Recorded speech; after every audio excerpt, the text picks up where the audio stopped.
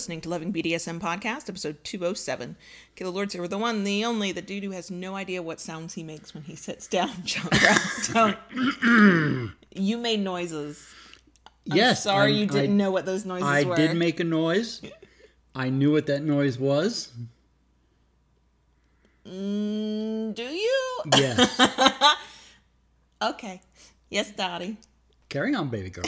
This week, since this episode goes live on Valentine's Day, let's talk about love. Welcome to the Loving BDSM Podcast. Welcome to the Loving BDSM Podcast. This is your first time listening. Glad to have you. And yes, it's like this most weeks. If you're back for another week, welcome back. Loving BDSM is produced every Friday for your kinky pleasure and education, and show notes are found at lovingbdsm.net. Come back often and feel free to add the podcast to your favorite podcast app. If you love what you hear, we'd love a good review wherever you listen to us to help other kinksters find us. You can follow the show on Twitter at LovingBDSM, on FetLife at LovingBDSMPC, on Instagram at that handle I will forever fucking hate, LovingDS and the number 1, LovingDS1, or on YouTube at youtube.com/LovingBDSM, where you can watch us live stream the podcast every Wednesday. All links are in the show notes. A big shout out, as always, to our kinky patrons on Patreon, including our newest peeps. We see you, we love you, we thank you. If you'd like access to more content, to more us, to more of this weird thing we do on the internet, you can become one of our kinky patrons at Cricket Corner for as little as $2 per month. Head to patreon.com/Kayla Lords. That's patreon.com/Kayla Lords, or use the link in the show notes. Okay, so here we are. In just a moment, we're going to talk about love and DS relationships, because for podcast listeners, this episode's coming out on Valentine's Day, and for live stream watchers and video watchers, you can see it a couple days before. But for those of us in relationships, and even some of us who are not in relationships, Valentine's Day on some level is on the brain. Even if what's on your mind is, I reject that holiday and do not want to celebrate it, you're still thinking about it because Twitter won't shut up about it.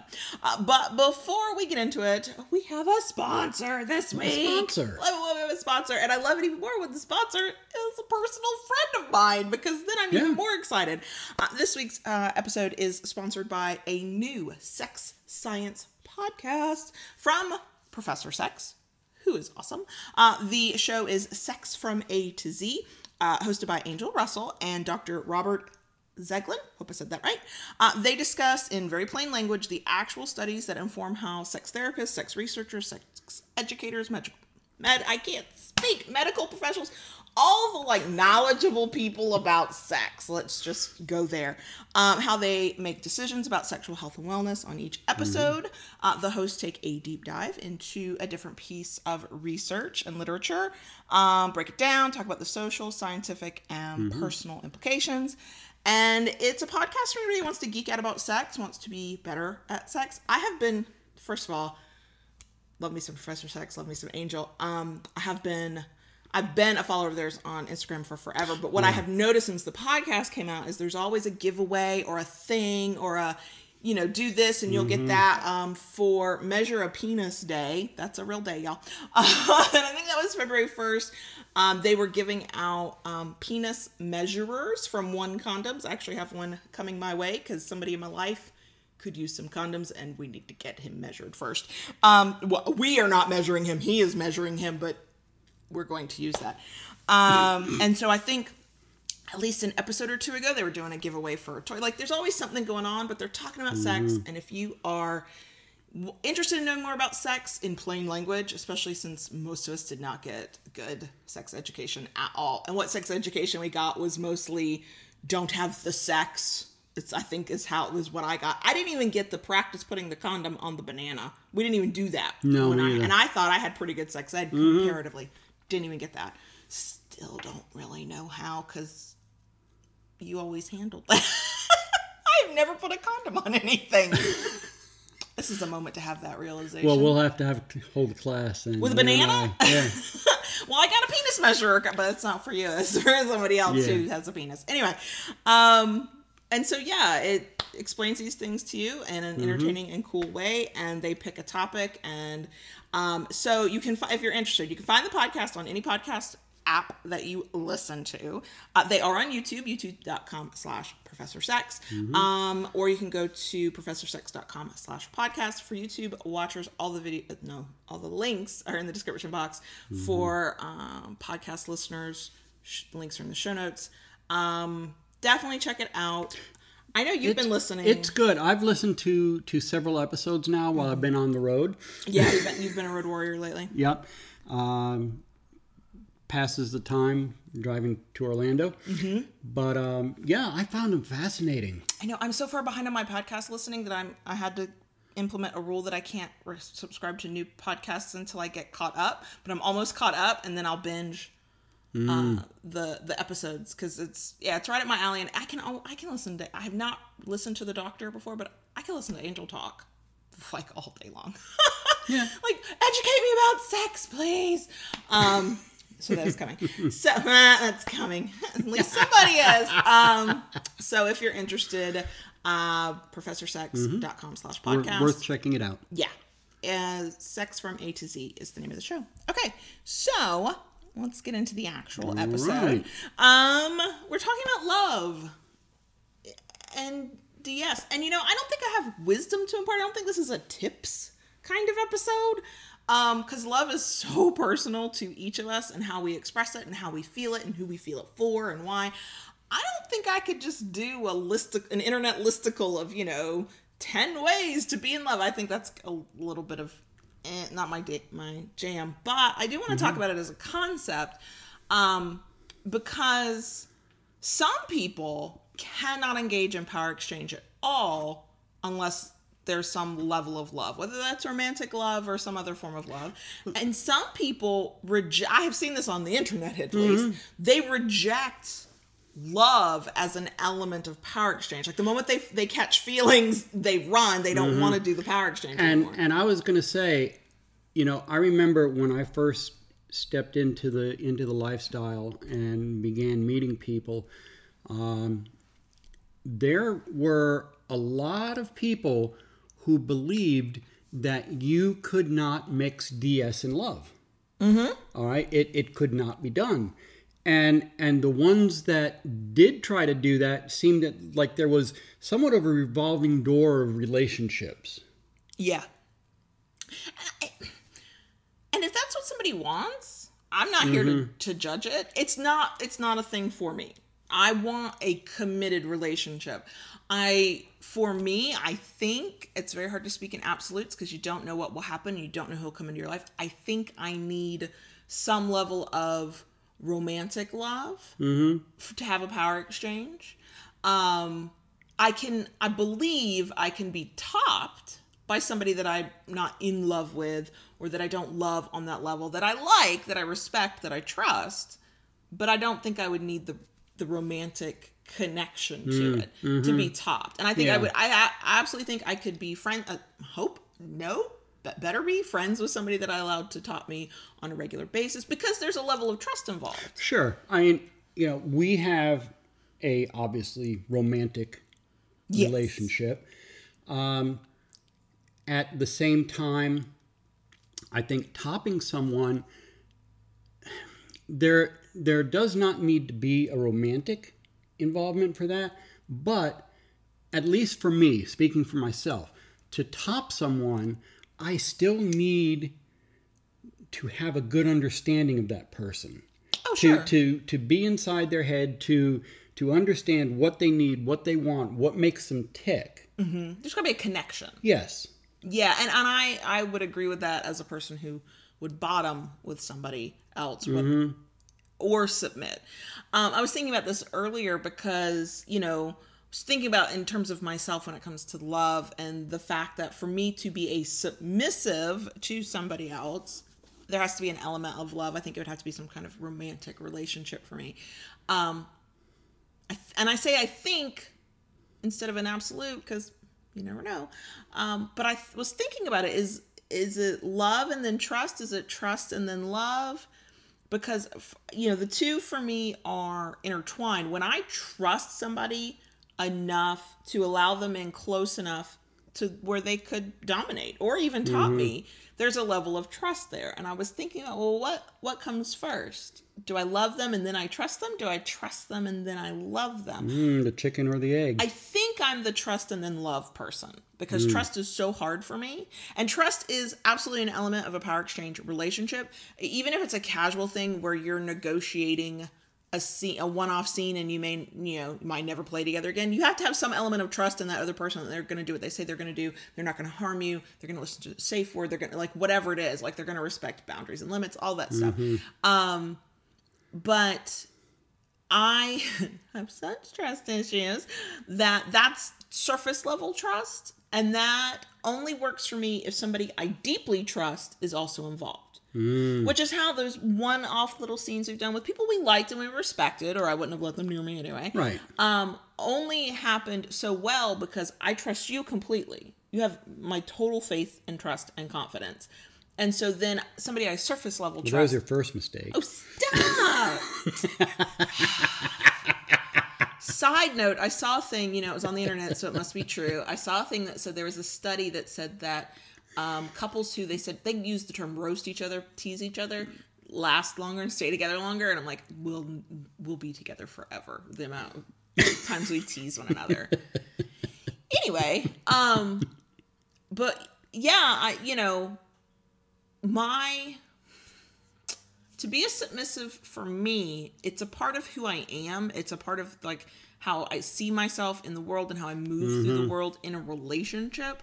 That's not true for everybody. I believe that would be true for me in every relationship. And so therefore, in order to have a scene with somebody that I only surface level trust, because I have such strong trust issues, because it's so hard to earn my trust, my full trust, somebody else that I do trust completely. I have the same reaction with getting drunk. Like, I don't get drunk anymore. I have no interest. I do not survive hangovers the way I used to. Like, I won't let you get drunk around me anymore after what you did the Christmas before last. I was only tipsy. I wasn't even drunk. Anyway, my whole point is, it's a safety thing, right? Yeah. So I don't drink around people I don't feel safe around, and I've learned that lesson the hard way, and not even in like traumatic ways, just like lessons learned there. And it's because it's a lack of control, and it's kind of on the same plane for me. I drink and I lose some of my inhibition, so I've lost some of my control. So I need somebody with me that I can trust to pull me back from the brink, or to be the one that steps in front of me and goes, "Woo, maybe that's not a good decision." In the case of a power exchange, I've got somebody who will either not only protect my body from somebody else, will protect my mind, will protect me from myself, and so I'm much more comfortable with it. But if I were to have like a scene with somebody I let somebody top me, I wouldn't have to be romantically in love with them, but there would have to be a level of trust where there's some friendship, there's some kinship with one another, that I can drop that guard, and I feel like I know who this person is, and I can give up that some level of control, because as a bottom, you don't give up. It's not necessarily the same as submitting in many cases. It's sort of a one-off. It's very negotiated. It's just a little bit different for some of us, not everybody, but for some of us. And so, yeah, I can't get kinky or do power exchange without trust. I can't love without trust. I can't trust without love. It's kind of and because both of those for me are so intertwined into power exchange, they go hand in hand. You just giving me a little smile. No. I don't feel, you're kind of on the same page as I am. Yeah. Well, we think alike in these things. Now, I did want to, and I put this in my notes. And just real quick, Silent Wing, yes, that is why I won't let her get drunk anymore, because it's bad enough she trashed my childhood. I will not let her do that to others. So for podcast listeners who can't see the conversation, Silent Winged was saying that she hoped that we would do a late night drunk stream where I watch old childhood favorites and trash them. I can also do it to porn, by the way. Anyway, somebody is still traumatized and bitter about it. Anyway, now when I was getting ready for this episode, because I don't want I don't want to make it sound like I think that the only kind of love out there for DS is romantic, because it's not. It's not. We all know multiple forms of love, even if it's hard for us to view those other forms of love through power exchange, because we view the world through our perspective, right? So if you were the type of person who only has a power exchange with somebody you're in love with in a romantic way, I understand that it would be difficult for you to go, wait, you can be really chill friends and have the same level. Is it the same kind of DS? Well, it's not the same kind of DS because it's different people, but you can have a bond that you call love and it not be romantic love. So I went and did a little bit of digging, and because we are so close to Valentine's Day at this point, there's all kinds of stuff on the internet that's talking about the different types of love out there. And it's weird because I've always heard it, oh, these are the main concepts or some of the main concepts of love from the ancient Greeks. And then when I went and looked it up, yes, that's true. But also C.S. Lewis, didn't he write Narnia? C.S. Lewis, the author, wrote a book called The Four Loves. And those are the four that get quoted the most. And so there's Eros, which is romantic love. That is the love that most of us are familiar with when we start talking about love. There is, I'm not going to say it right, Storg. Somebody who understands these, feel free to give me a pronunciation guide. That's the familial love. Okay. That's the love of parent to child, siblings, child to parent, that kind of stuff. And then there's Philios, which the way I've seen it described is the friend bond or platonic, but it is a form of love. It's that whole found family kind of thing.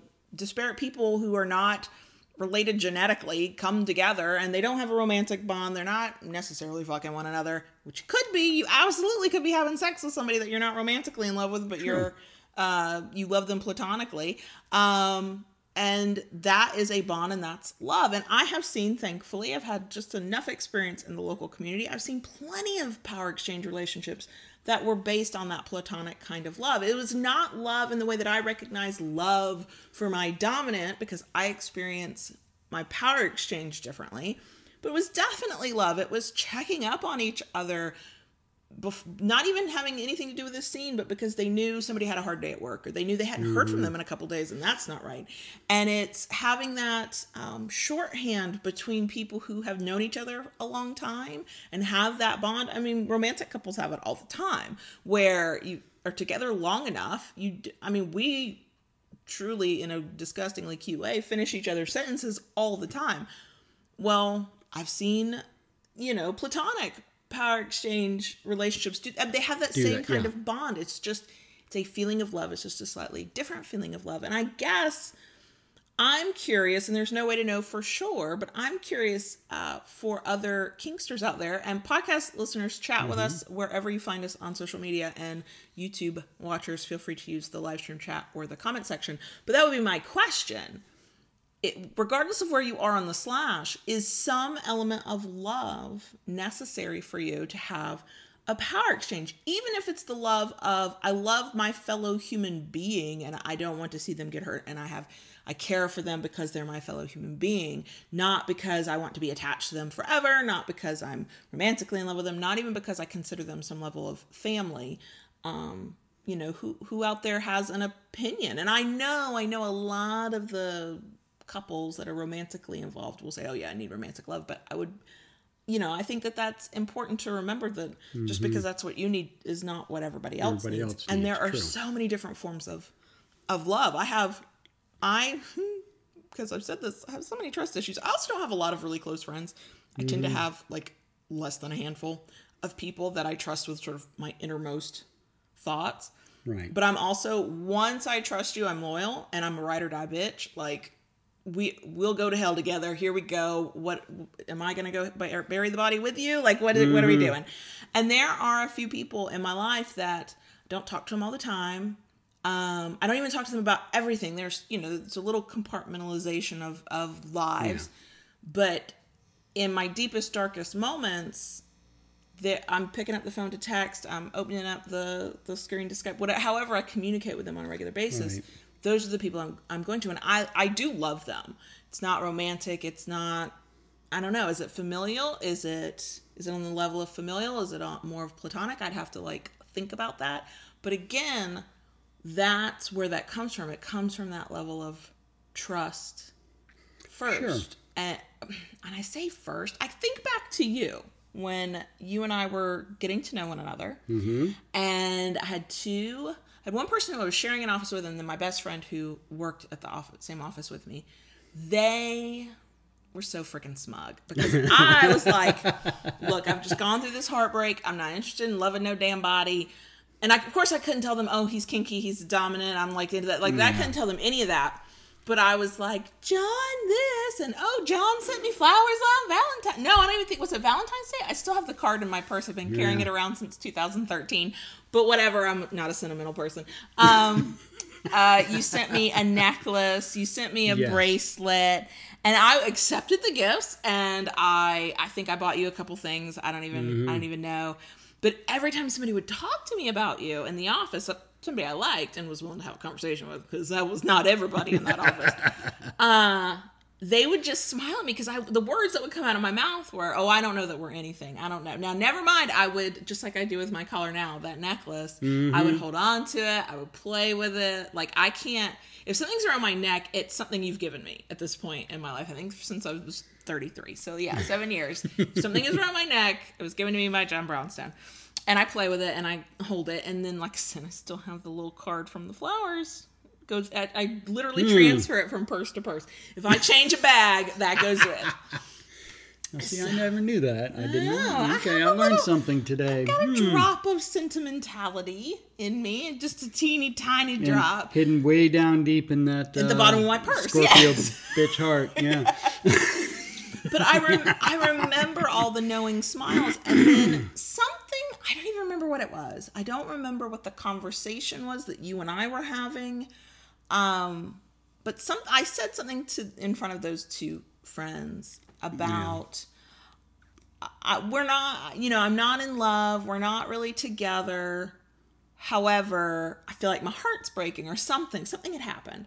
Something small, clearly, because here we are. And both of them separately sat me down. And they were like, bitch, I'm going to need you to open up your fucking eyes. Like one of them was this wonderful British person that's all polite and reserved in this great accent. And she was very, very, she closed the doors to our shared office. And she was like, I'd like to just say something. I'm not overstepping. And my other was my BFF, who literally would go, bitch, what the fuck is wrong with you?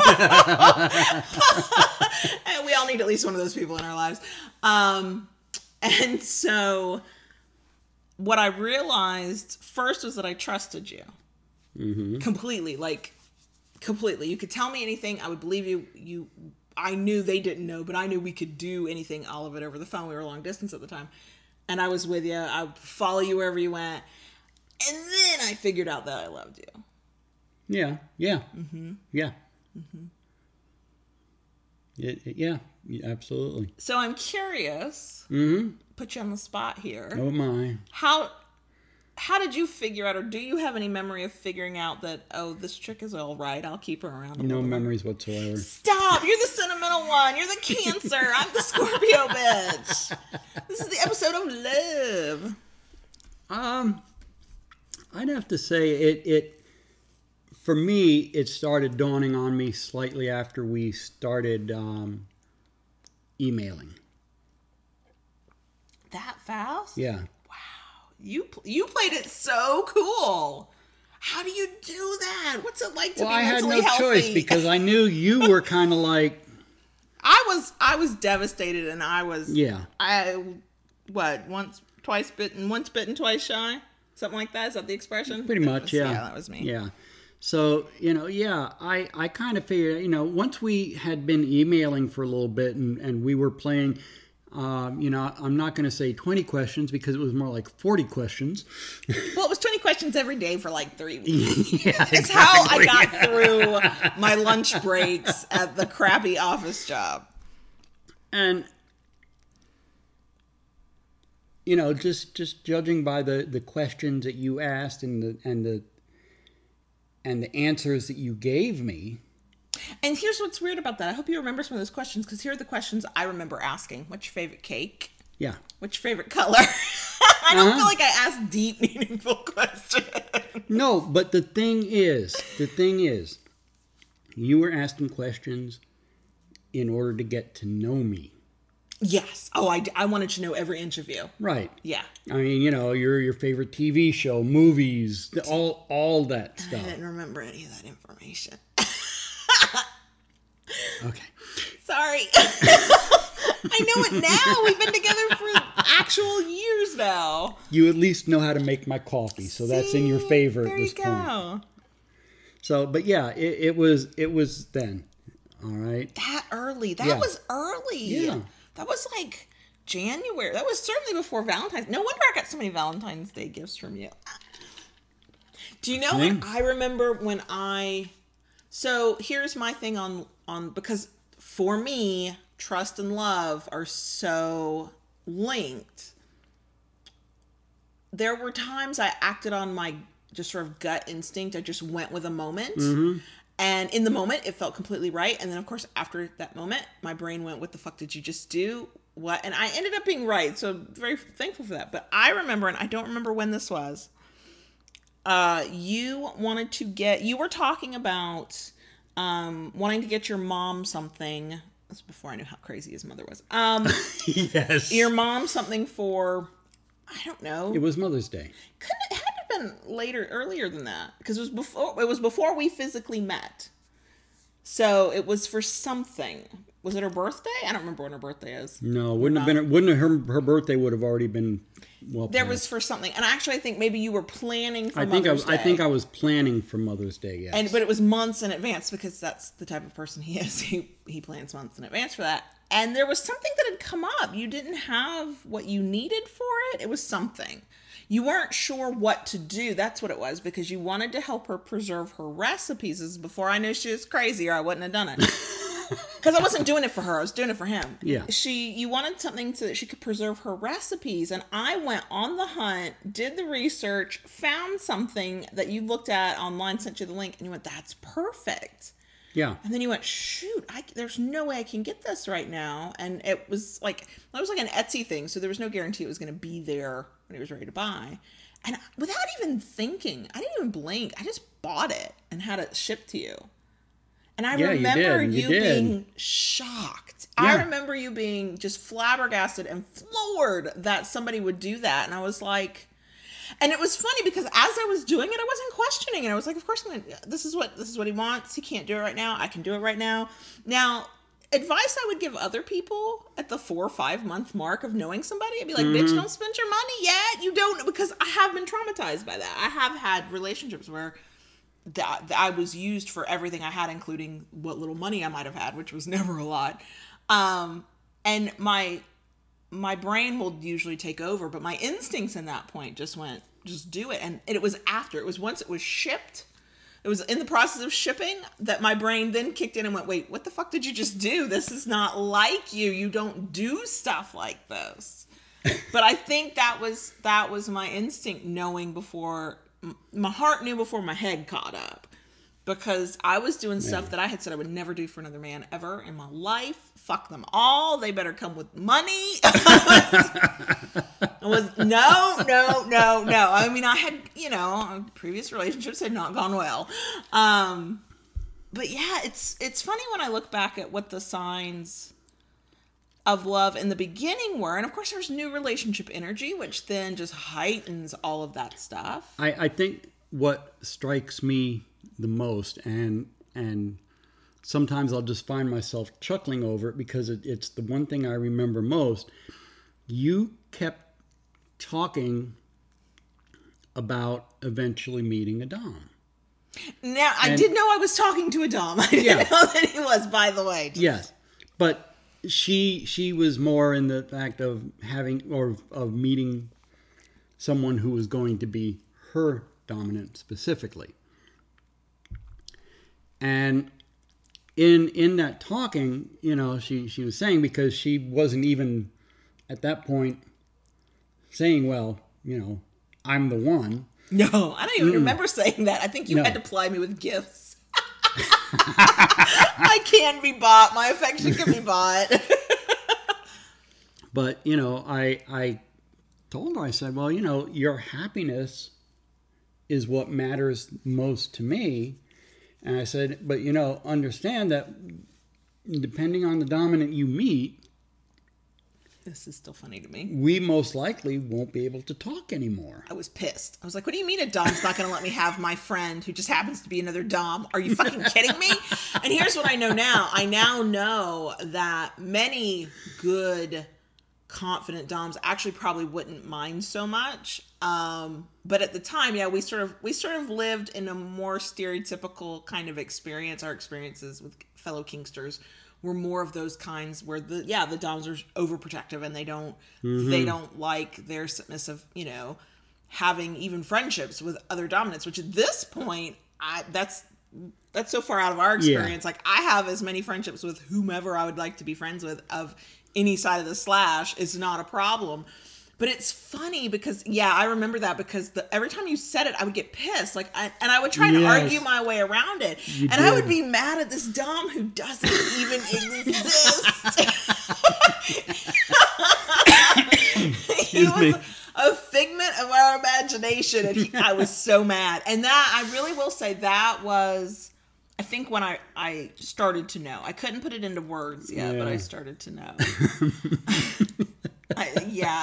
Now, I think love does change over time.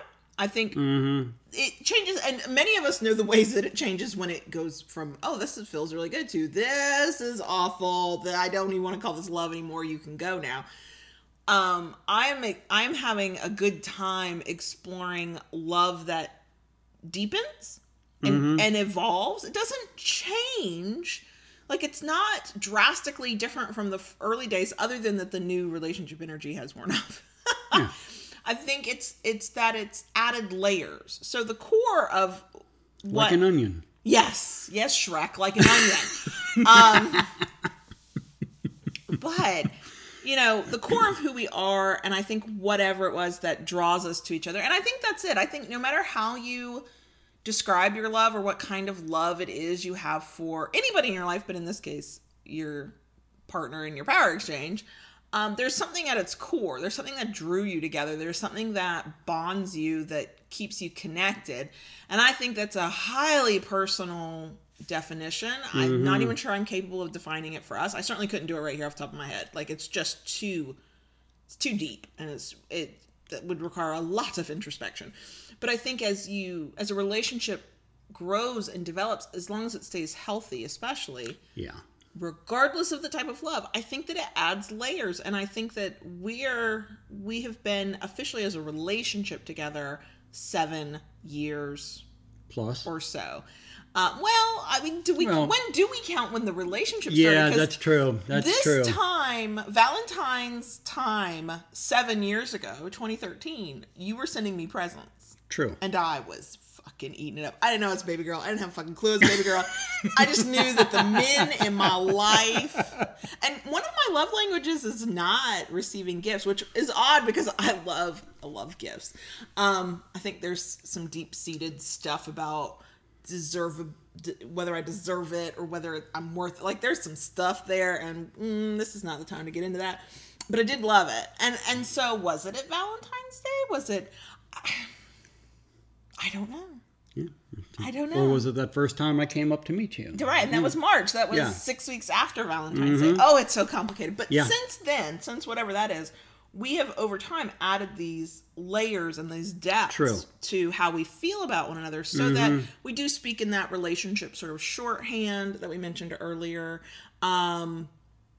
It's funny. I want to believe, and this is a false belief, okay? So everybody who believes it, pretend to smack your own damn hand, because I gotta smack my hand. I want to believe that our love is so strong and so deep and so whatever that I don't, even now, don't have to tell you when something's wrong. Pretty much. I can pick up just by your body language. Oh, sure. Because I don't hide it from you. Because I'm open with you. Like, people could pick up something's wrong with me, but I already have a strong resting bitch face. You're not going to know if I was just breathing or something's actually wrong with me. I mean, like yesterday, I came in from the shop just to go to use the bathroom. You'll never do that again. No, I won't. I went on a tirade. I'll find a bush. I went on a tirade when he came in. And even before you said anything, I could see you had crazy eyes. And let me explain what I mean by crazy eyes. Not that she was like, I felt crazy.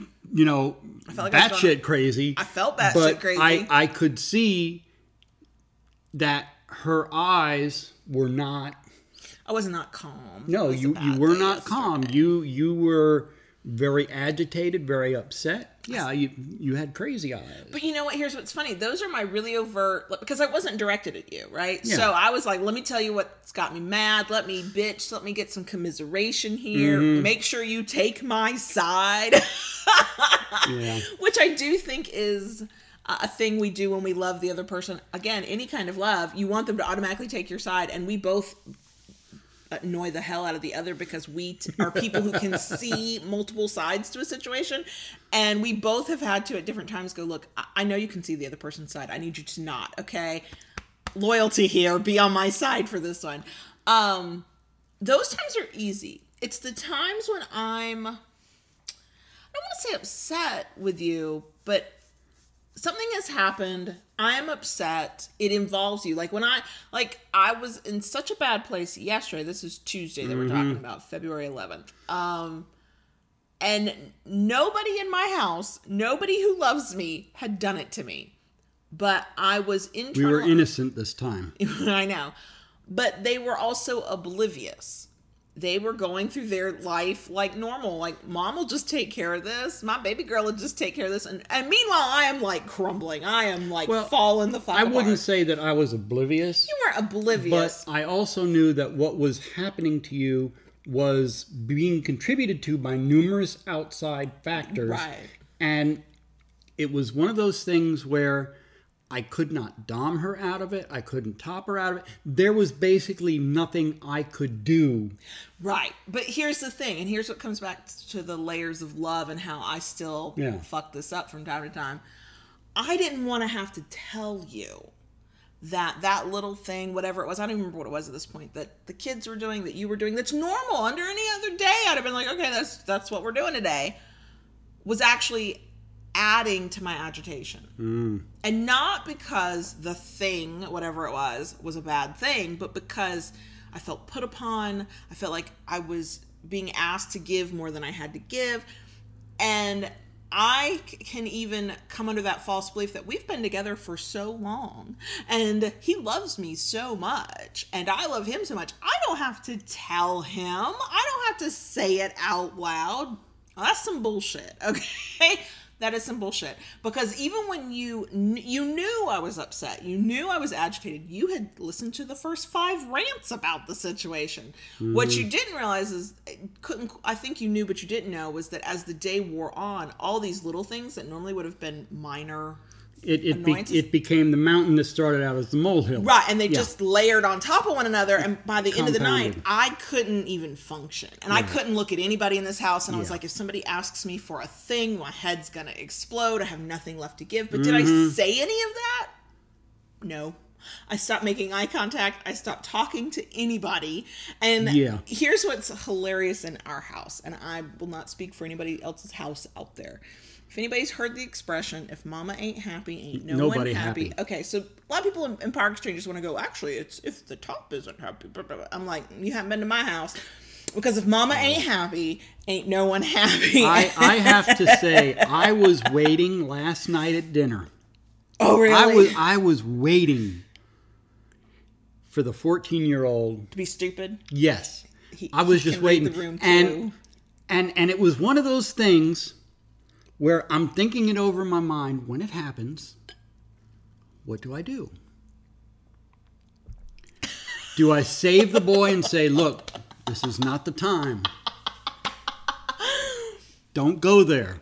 Save yourself. Run, 14-year-old, run. Or just let it happen. Do I sit there and be silent and let him roll under that bus and be chewed up and spit out? And be glad it wasn't you? Exactly. I have have enough self-control now to know that I try really hard. I don't always get it right. I try not to lash out at the ones I love when they are not the ones who are causing my distress. But I do have that thing if I want everybody to know instinctively, intuitively, I don't want to have to communicate it. I quote, shouldn't have to. That's a bunch of bullshit. Okay. I don't care how long you've been together. Because here's the thing. He knew I was upset. What he did not necessarily know was that I had gotten to a point in the day when every ask made of me, when every assumption of mom will take care of that, baby girl will take care of that, because that's what I usually do. But it was one of those days where it was rubbing me so raw that I was not reacting to it in the way that I normally would have, and it was causing physical pain, like mental pain, physical pain. And it was actually a good thing I didn't really say anything, because I would have lashed out, and that would not have been fair to the people that I love, because again, they were not the source of the angst and the problems, but they would have then been the targets of it, which is just not fair.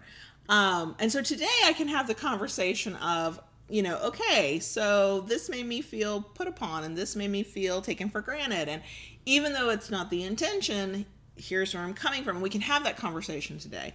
But there was very much the baby girl moment in the bedroom of, I'm in here crying because I'm at my end. Where is my daddy? How come he does not just instinctively know to come and comfort me? Because that's not how humans work, y'all. Folks, I have a news flash for you. And I even said this to the 10-year-old last weekend. Sadly, I failed Psychic 101. Didn't pass the class. Nope. Matter of fact, they kicked me out. Stop. Here's the thing, and I think this happens a lot with love, and I think when we are in loving relationships, however we define that love, we can take each other for granted. I have found us doing that with each other. The nice thing is our communication game is strong enough that one of us will go, what's happening here? Like, where's my please? Where's my thank you? This is not normal for us. What the fuck's going on? One of us will get cranky is what'll happen, and we'll sort it out. And so I think that happens in longer term loving relationships. You genuinely love one another, but you just get used to what the other one does. And that was happening yesterday. Everybody was used to, well, mom does this. Well, Kayla does that. And nobody, including myself, was stopping to go, wait, she's some kind of way right now. Like, that's not her normal self. Maybe we should do this differently. And that was my job to speak out. So that happens. And I think that genuinely loving relationships can crumble under stuff like that. I also think there's this false sense in the world that the new relationship energy that we feel at the beginning of a relationship is somehow supposed to, put air quotes around that, supposed to last a lifetime. Now I have met couples where they just are actively, disgustingly in love with one another every moment of the day, years and years on. And I think that's great, that they're like that, and that's how they express their love with one another. That's how they interact with their love with one another. But most of us, many of us, I would say, are not like that. Love tends to calm down a little bit because we adjust to one another, because we get used to one another, because those layers that we're talking about add up. And the added to it is the power exchange. So if you have a pretty set power exchange, there's not a lot of switching back and forth. There's pretty clear rules or protocols or ways and expectations of being in your relationship. That stuff interferes too. It's why you said you couldn't dom me out of what I was going through yesterday. No. Like that would start World War III. That would have just made it worse. Because I was not. There was nothing about me in that moment that was in a submissive place at all. Now, I want to say, because there's a couple things that have been being said in the live stream chat. Jen mentioned about being vulnerable, that it's difficult to be vulnerable. Absolutely. And it is. I don't deny that. Making yourself vulnerable to someone can be a scary thing. But now my question is, as your dominant in a scene, when I'm flogging you or doing anything, you trust me. All right? You open yourself up to be physically vulnerable to me.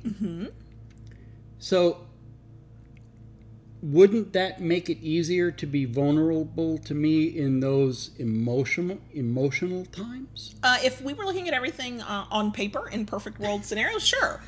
The difference is, speaking from my own experience and only from my own experience, I have been vulnerable with people that I trusted, that I didn't trust, that I knew well, that I didn't know well, that should have were there to protect me and didn't, and whatever. Verbally, emotionally vulnerable, and been let down and been failed by those people.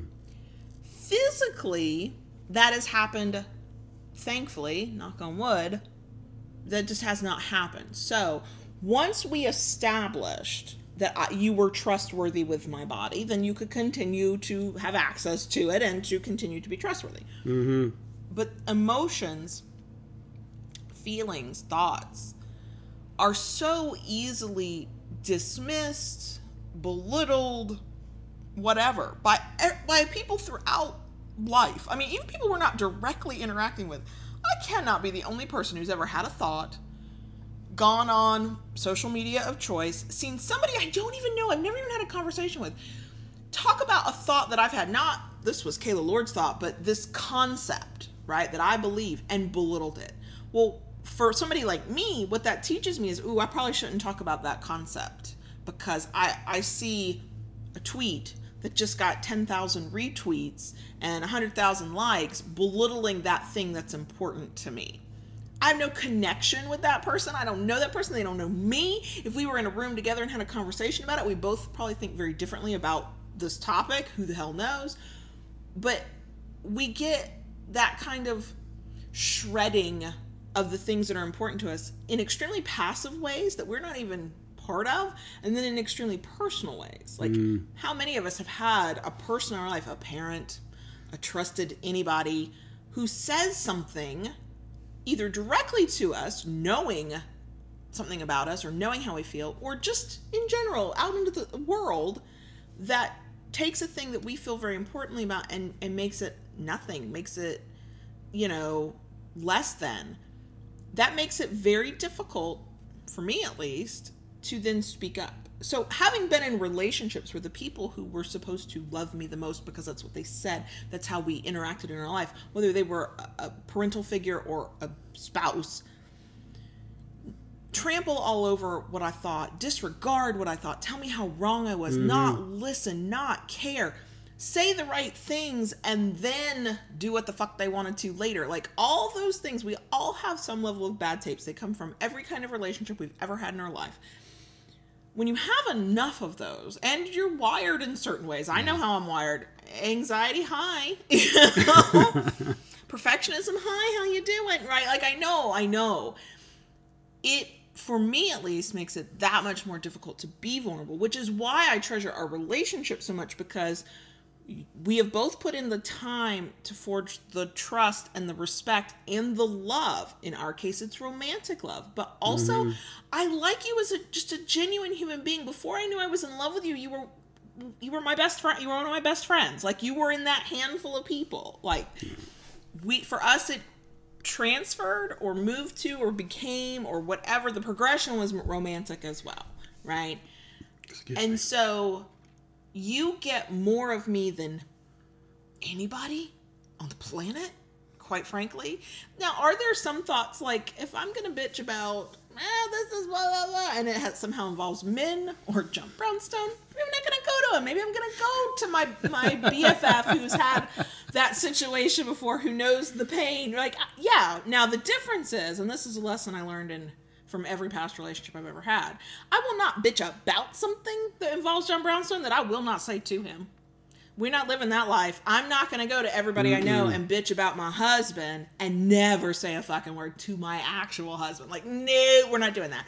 That's, to me, there's a lot of issues going on there. In my experience, it was a lack of trust. It was, the relationship was falling apart, or should never have been to begin with, because I didn't even see the need or the importance of actually saying it to him. Even if it wouldn't have changed anything, that was like a respect thing. Should have just fucking said it to him. I lived that heteronormative life of, I'm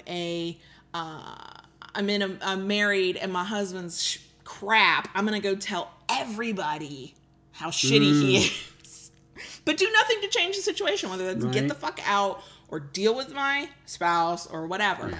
And I'm not living that life anymore. So I would never complain to a friend about a thing you did that I would not also say it to you. Yeah. But there are layers to that. Okay. And I think that, sometimes I think that we mistake love for familiarity and comfort.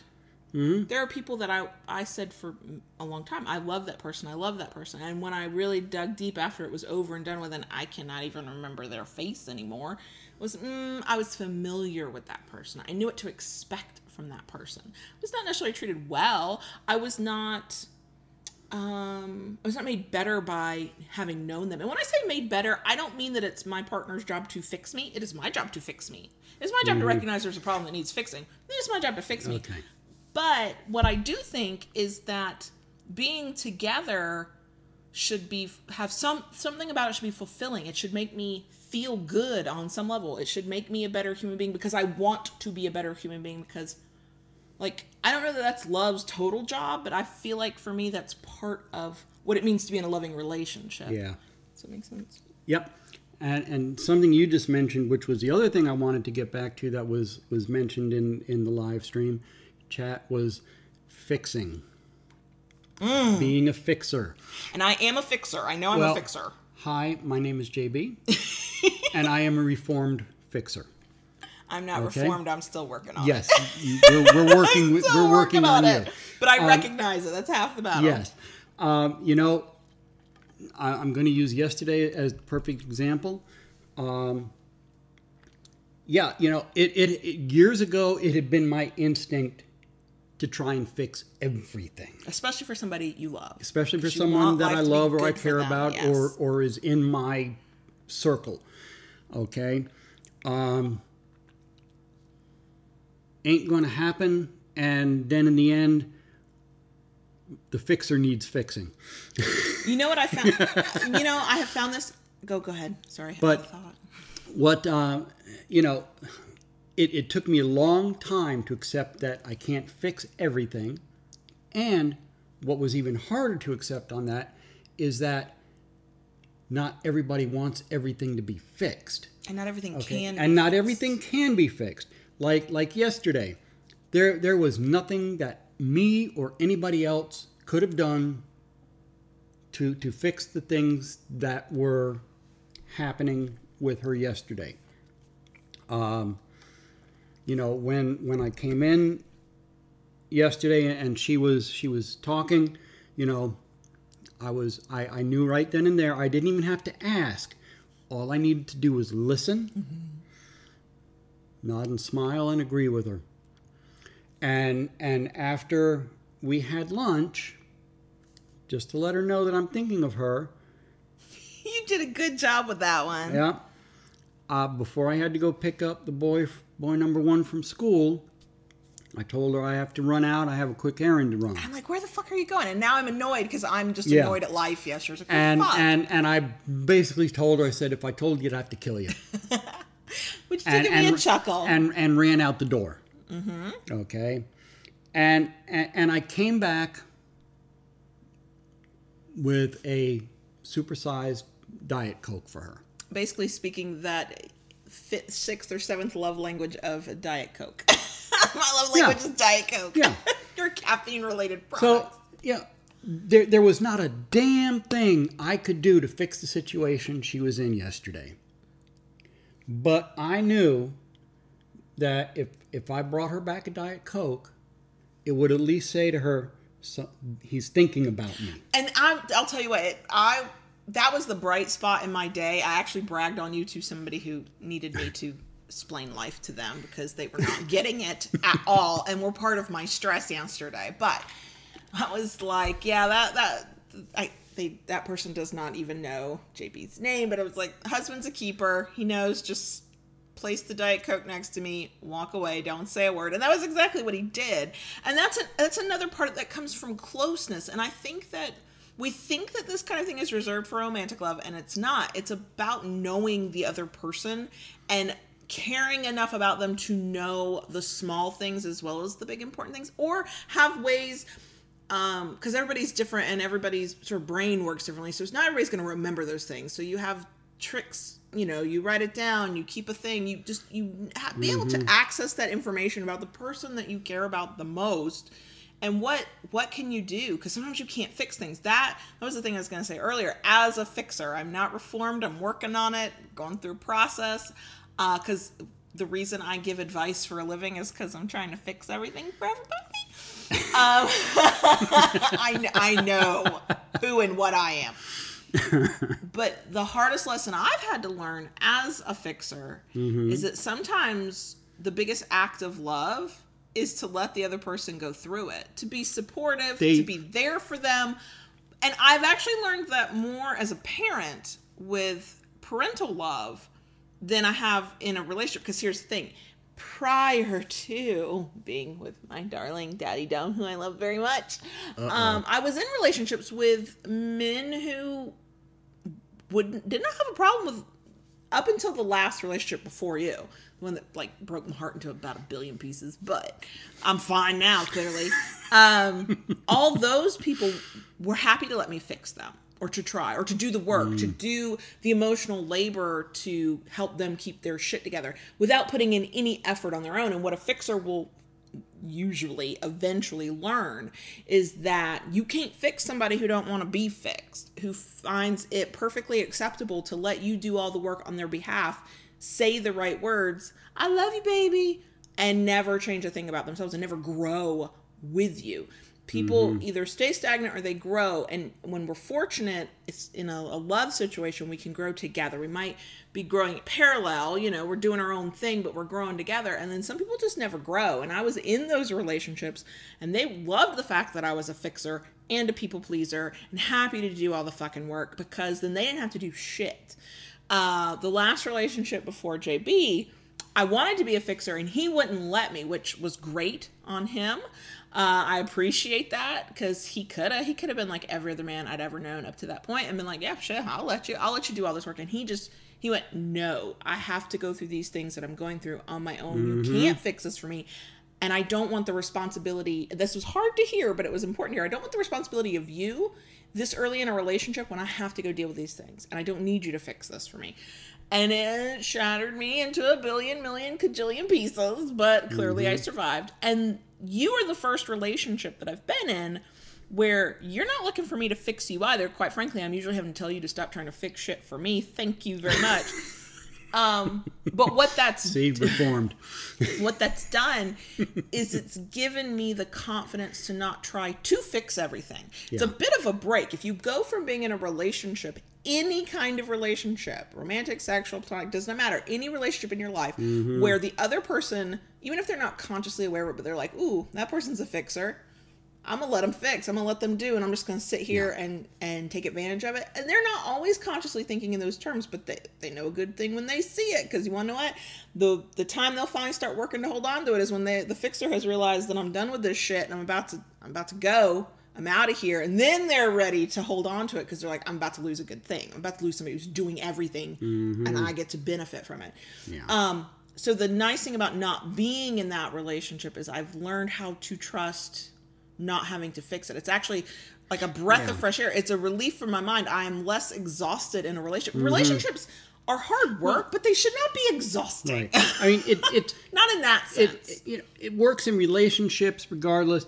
I think we see it, because especially if you have kids, all right, you don't want your kids to have to, go through certain things. You think, but the thing is, even with them, they have to go through certain things. You learn lessons. To learn lessons. And some of those lessons are better learned sooner than later. Yes. And the greatest act of love I give for my kids is to let them deal with the consequences of their behavior. I'm not the parent who was calling a principal's office or a teacher to go, the fuck? Can we, oh, you did that thing at school? That must suck for you. What's the consequence for that? Guess what? There's a consequence at home too. I can't fix that shit for them. Oh, you forgot your project for school at home? I guess you're turning in a day late. Hope you remember it tomorrow. I'm big and small. The kids, they don't even ask me to fix things anymore. Like I don't remember any more time that when they were little and their friends had those kind of moms. Now that they're older, they're like, thank you for not being that kind of mom. But poor, our dog's coughing in the background. Sorry, y'all. So, you know, it is an act of love sometimes to let people go through hard things.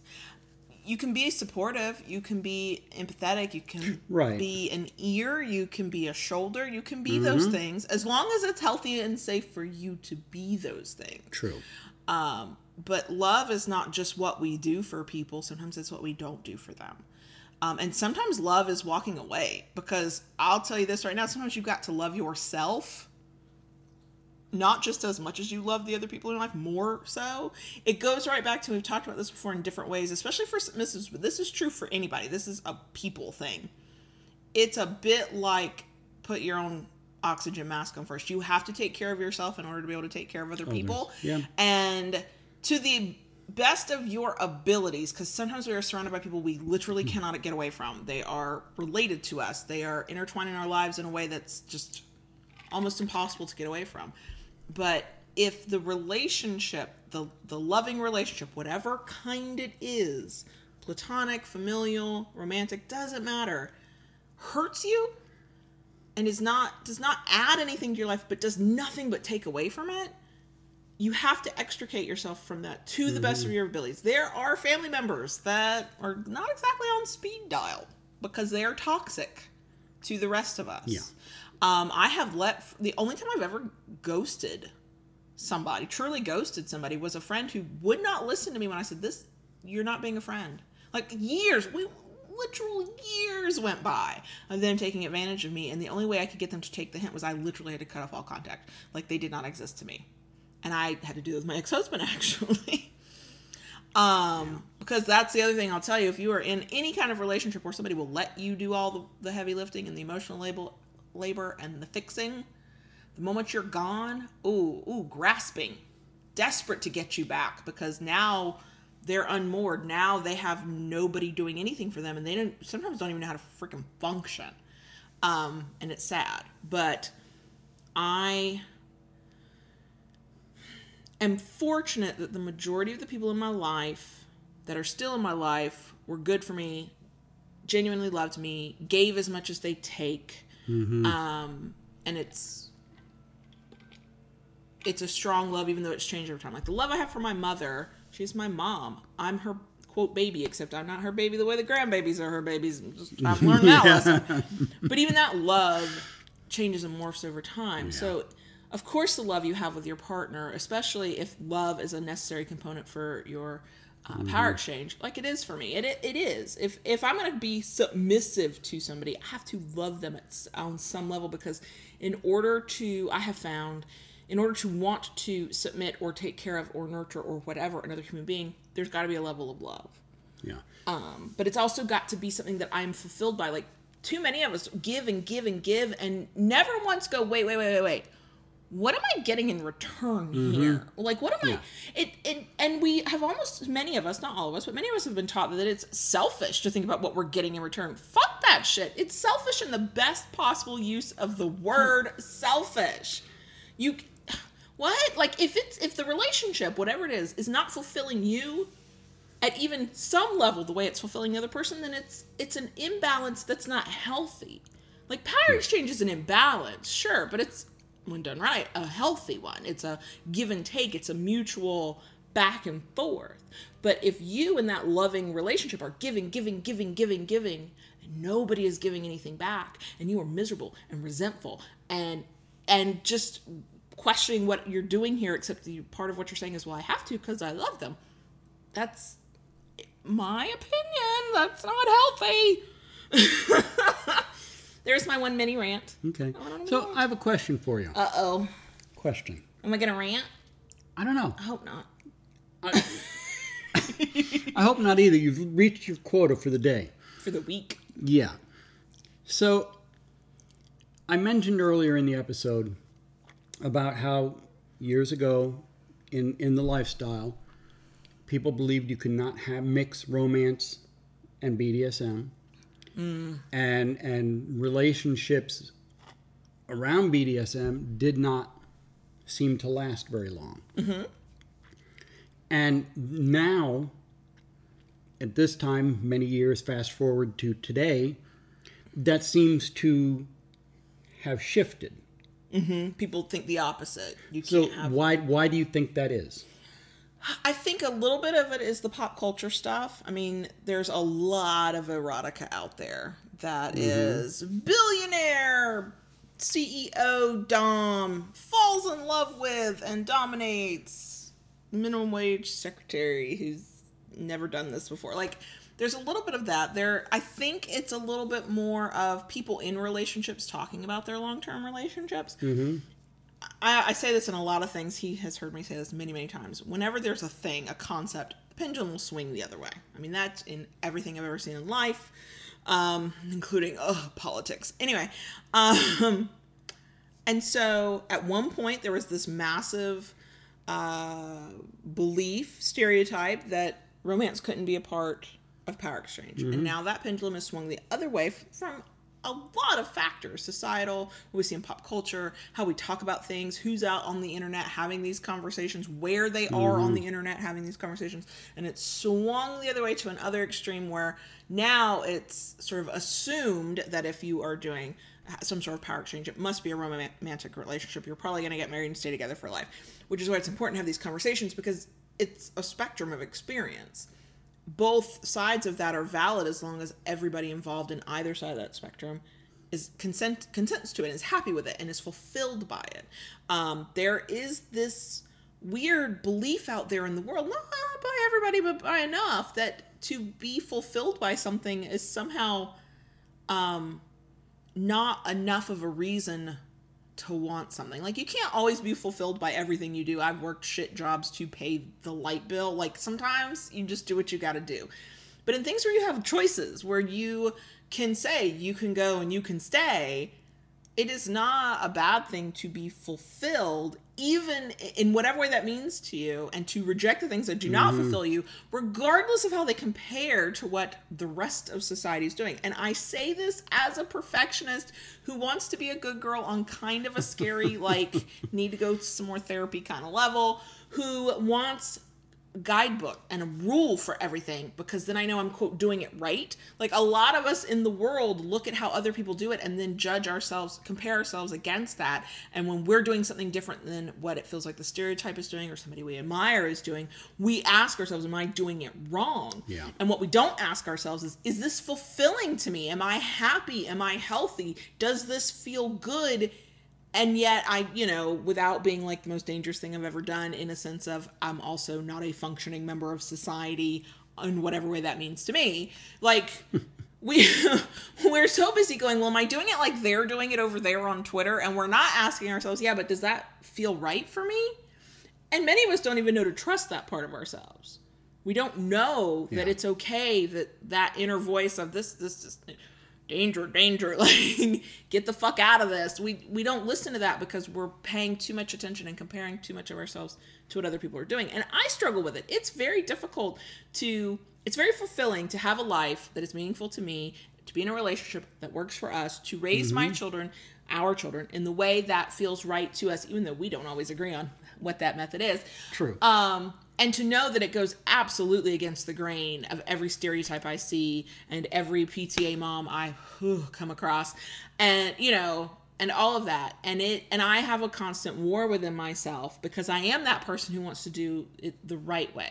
Yeah. I'm looking for the stand, like what's the best practice here, because I want to get it right. I don't want to fuck it up, and that's how I view life. No, not everybody views it that way, but it's also very freeing to go, you know what, I don't spend my days anymore worried about how other people do their DS. It's why, of all the mean comments I can get online, the one that we get that just I truly, genuinely laugh at is the one that critiques our power exchange. Because it's the one thing of all the things I do that I'm like, no, we got this. I'm confident about this because it works for us. Right. We're happy. We're growing together, going in the same direction in positive ways. We are both fulfilled. You know, it's the best fucking time of my life. Like, be a negative rando on the internet if you want to be, but that's not gonna touch me. There are other things which I will not mention because trolls exist that could touch me, but that ain't one of them. And that is, I think, the power of doing what feels right for you in the safest, healthiest way possible and finding fulfillment, and then being comfortable with the concept of being fulfilled and not feeling guilty about it. I don't feel guilty about it because nothing I do harms anybody else. The only one who ever gets harmed is my ass when the flogger finally comes the fuck out. Like, that's the only harm happening, and I consent to that. Frankly, I beg for that. Please, Jesus, can that be my Valentine's Day present? Hit me. So, you got me on another rant. Yeah. So I guess the whole point, we didn't really have a point. We weren't giving tips. We weren't educating. We were just talking about the concept of love. And I think that love can be extremely powerful. I think love is so much more than culture shows us, the media shows us, than sometimes even that we think that it is. I think that whatever feels right for you in a consenting way with love is the right way. I don't care who you love, as long as everybody's consenting adults. And I don't care how you do it, and I don't care how you show it, as long as it's healthy and good for the people involved. And so if all of your DS relationships are only with platonic friends and that's the love you feel, great. If it's only with romantic partners, great. I have learned not to say it will always be that way for me. I think that is how it would be.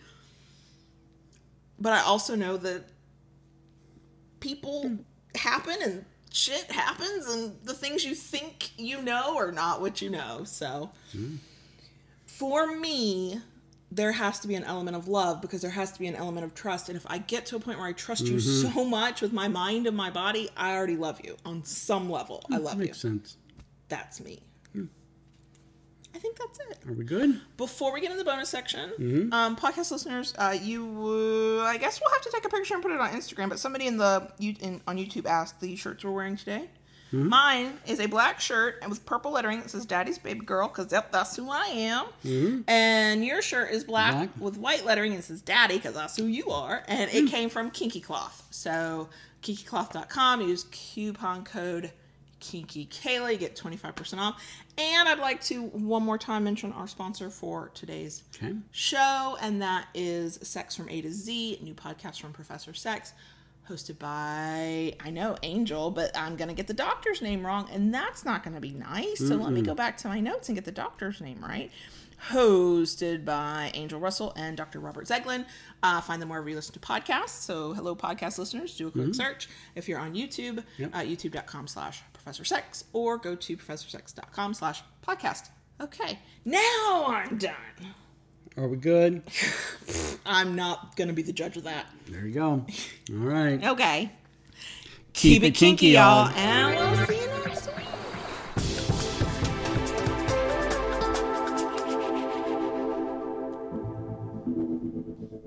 Daddy, can I talk to the crickets? Can I talk to the crickets? I thought you had your number. I thought you had your number already. No, girl, I did not. You are not doing it fast enough. That is going to cost you later. Thank God. Oh, not in a good way. No, at this point, like, not in a good way. I don't need it to be good. I need it to be something. Oh, gosh. Oh, gosh. All right. Now you can talk to the crickets. I have nothing to say. Okay. Well, I don't want to bitch about my day. I'm not going to complain about work in that sense here. Everybody's tired of hearing how tired I am. I'm actually not as tired as I have been. Took a melatonin last night. That sort of helped. I'm having hot flashes. That's a thing that's happening. My dog sleeps all the time now, but if you coughed as much as he did, you'd sleep all the time too. And he has been to the vet, and we know what it is, and it's just, there's nothing we can really do about it. And the medication that they could give him doesn't really work, and he hates pills, so it was not worth the battle to get a pill down his throat for something that was not going to work. What else? Yeah. Oh, YouTube watchers, if anybody cares, I'm not wearing nail polish. Not because I don't want to wear nail polish, but because I've not had time to do my nails. I did, oh gosh, it's been 2 or 3 weeks ago. I talked about a brand that I really like called Coco and Claire. I ordered 3 polishes from them. I still haven't gotten to try them yet. So yeah, that's a thing. Kids doing a band thing this weekend. I have to get him to the school before 8 o'clock so he can get on a bus to go do like a competition. It's not really a competition. It's like a showcase thing. The band students from across the county, there's 1,200 students going to this thing for the day, and they're playing either part of an ensemble or they're doing solo performances in front of a judge. My kid this year said, "I'm too shy to get into an ensemble. I'll do a solo." And I'm like, "You're too shy to do an ensemble with other kids your own age, but you're going to play 4 sheets of music by yourself in front of a judge you don't know? Okay, I'm supportive." So he's going to go do that on Saturday.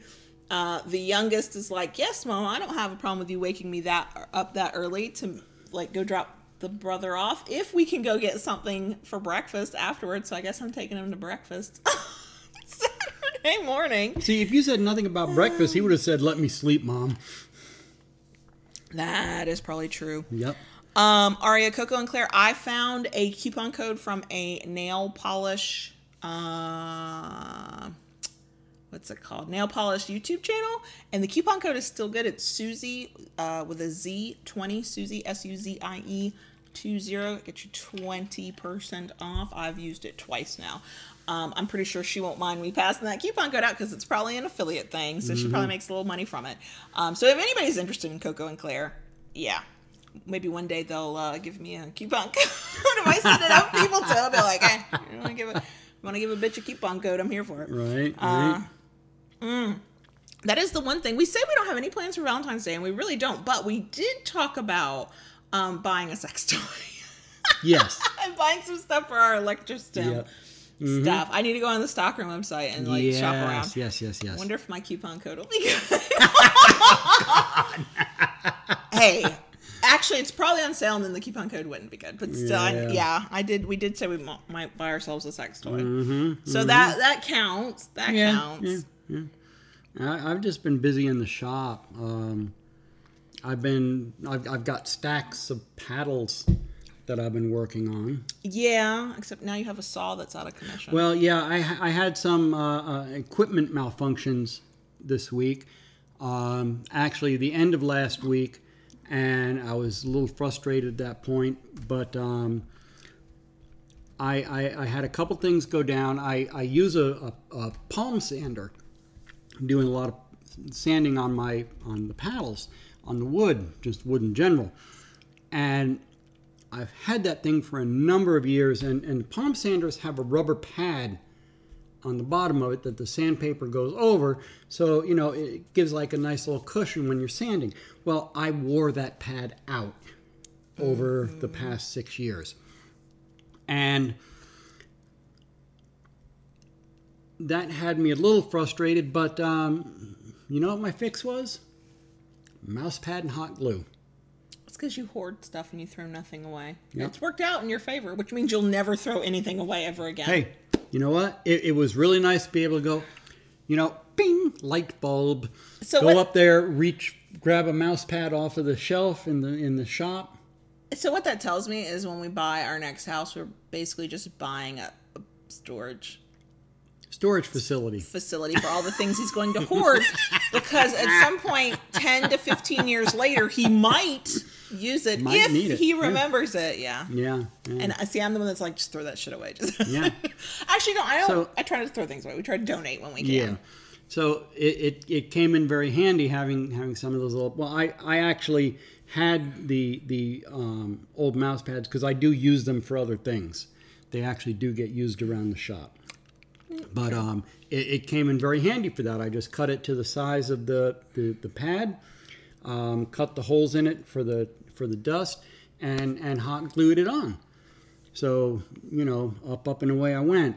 And the other thing that happened, which wasn't as good, is my bandsaw, the blade guard froze up, and I could no longer move it up and down, and it jammed in an upward position, which meant I could not get the flywheel off to get the guard off. So I ended up having to break the guard even more to get it off to find out what was going on.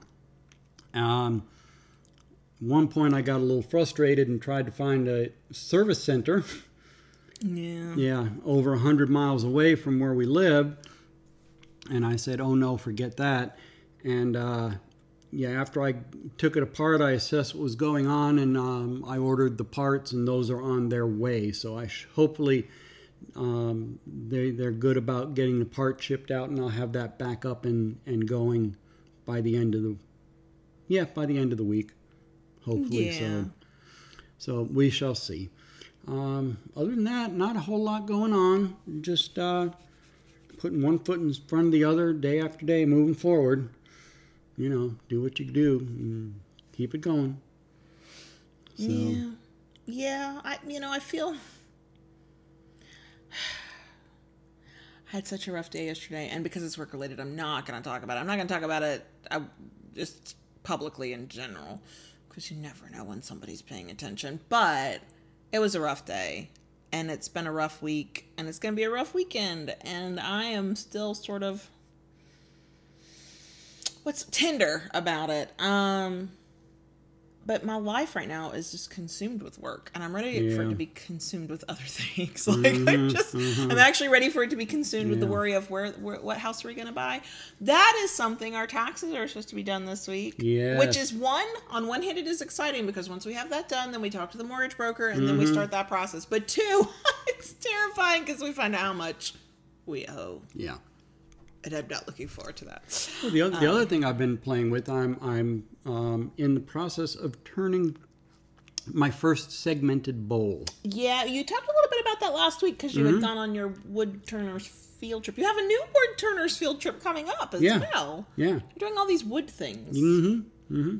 And it's been kind of fun. And for those of you who don't know what a segmented bowl is, when you generally turn a bowl. You take a solid block of wood, put it on a lathe, and you turn it round and hollow it out, and you make a bowl. Make it into a bowl shape. Right. Well, this is a little different. A segmented bowl is made up of glued rings of individual pieces of wood that make up the ring. So what you do is you cut the segments, basically little triangles, and you form them out, glue them up so they form a circle. Then you make the next circle up and so on and so forth. You basically form the bowl, an imperfect bowl with the glued segmented pieces. Yes. And then you turn it so that it's a pretty bowl. Right. Gotcha. Yeah. And I've been working on that. A lot of work going on. Yeah. A lot of work going on. The youngest is going to be doing a science fair project. Yes. You have started that process. I started that process with him last night. He picked out his project, and The oldest is playing music and started high school with the hopes and dreams that he would do all this advanced stuff and do all these really cool programs. Now we're 6 months in, 7 months in. He's so jaded. He's like, I don't know. Maybe I'll just take a few honors classes and whatever. I was like, what has happened to you? 7 months. You're only 14. What is going on? He's actually not being challenged at school at all. No. So I truly think that's the problem. But right. I am not going to repeat the mistakes of my parents and force him on an educational path. So we're dealing with that as well. Let's see. There's just not. Yeah. No. That's about it, which is more than enough, I think. Yeah.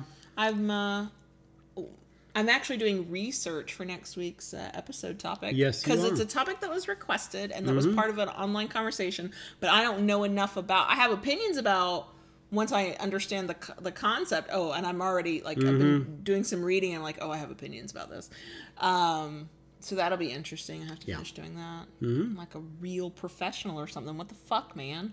Scaring me. I'm researching topics. I'm teaching myself something. I'm not just spouting off from the top of my head. What?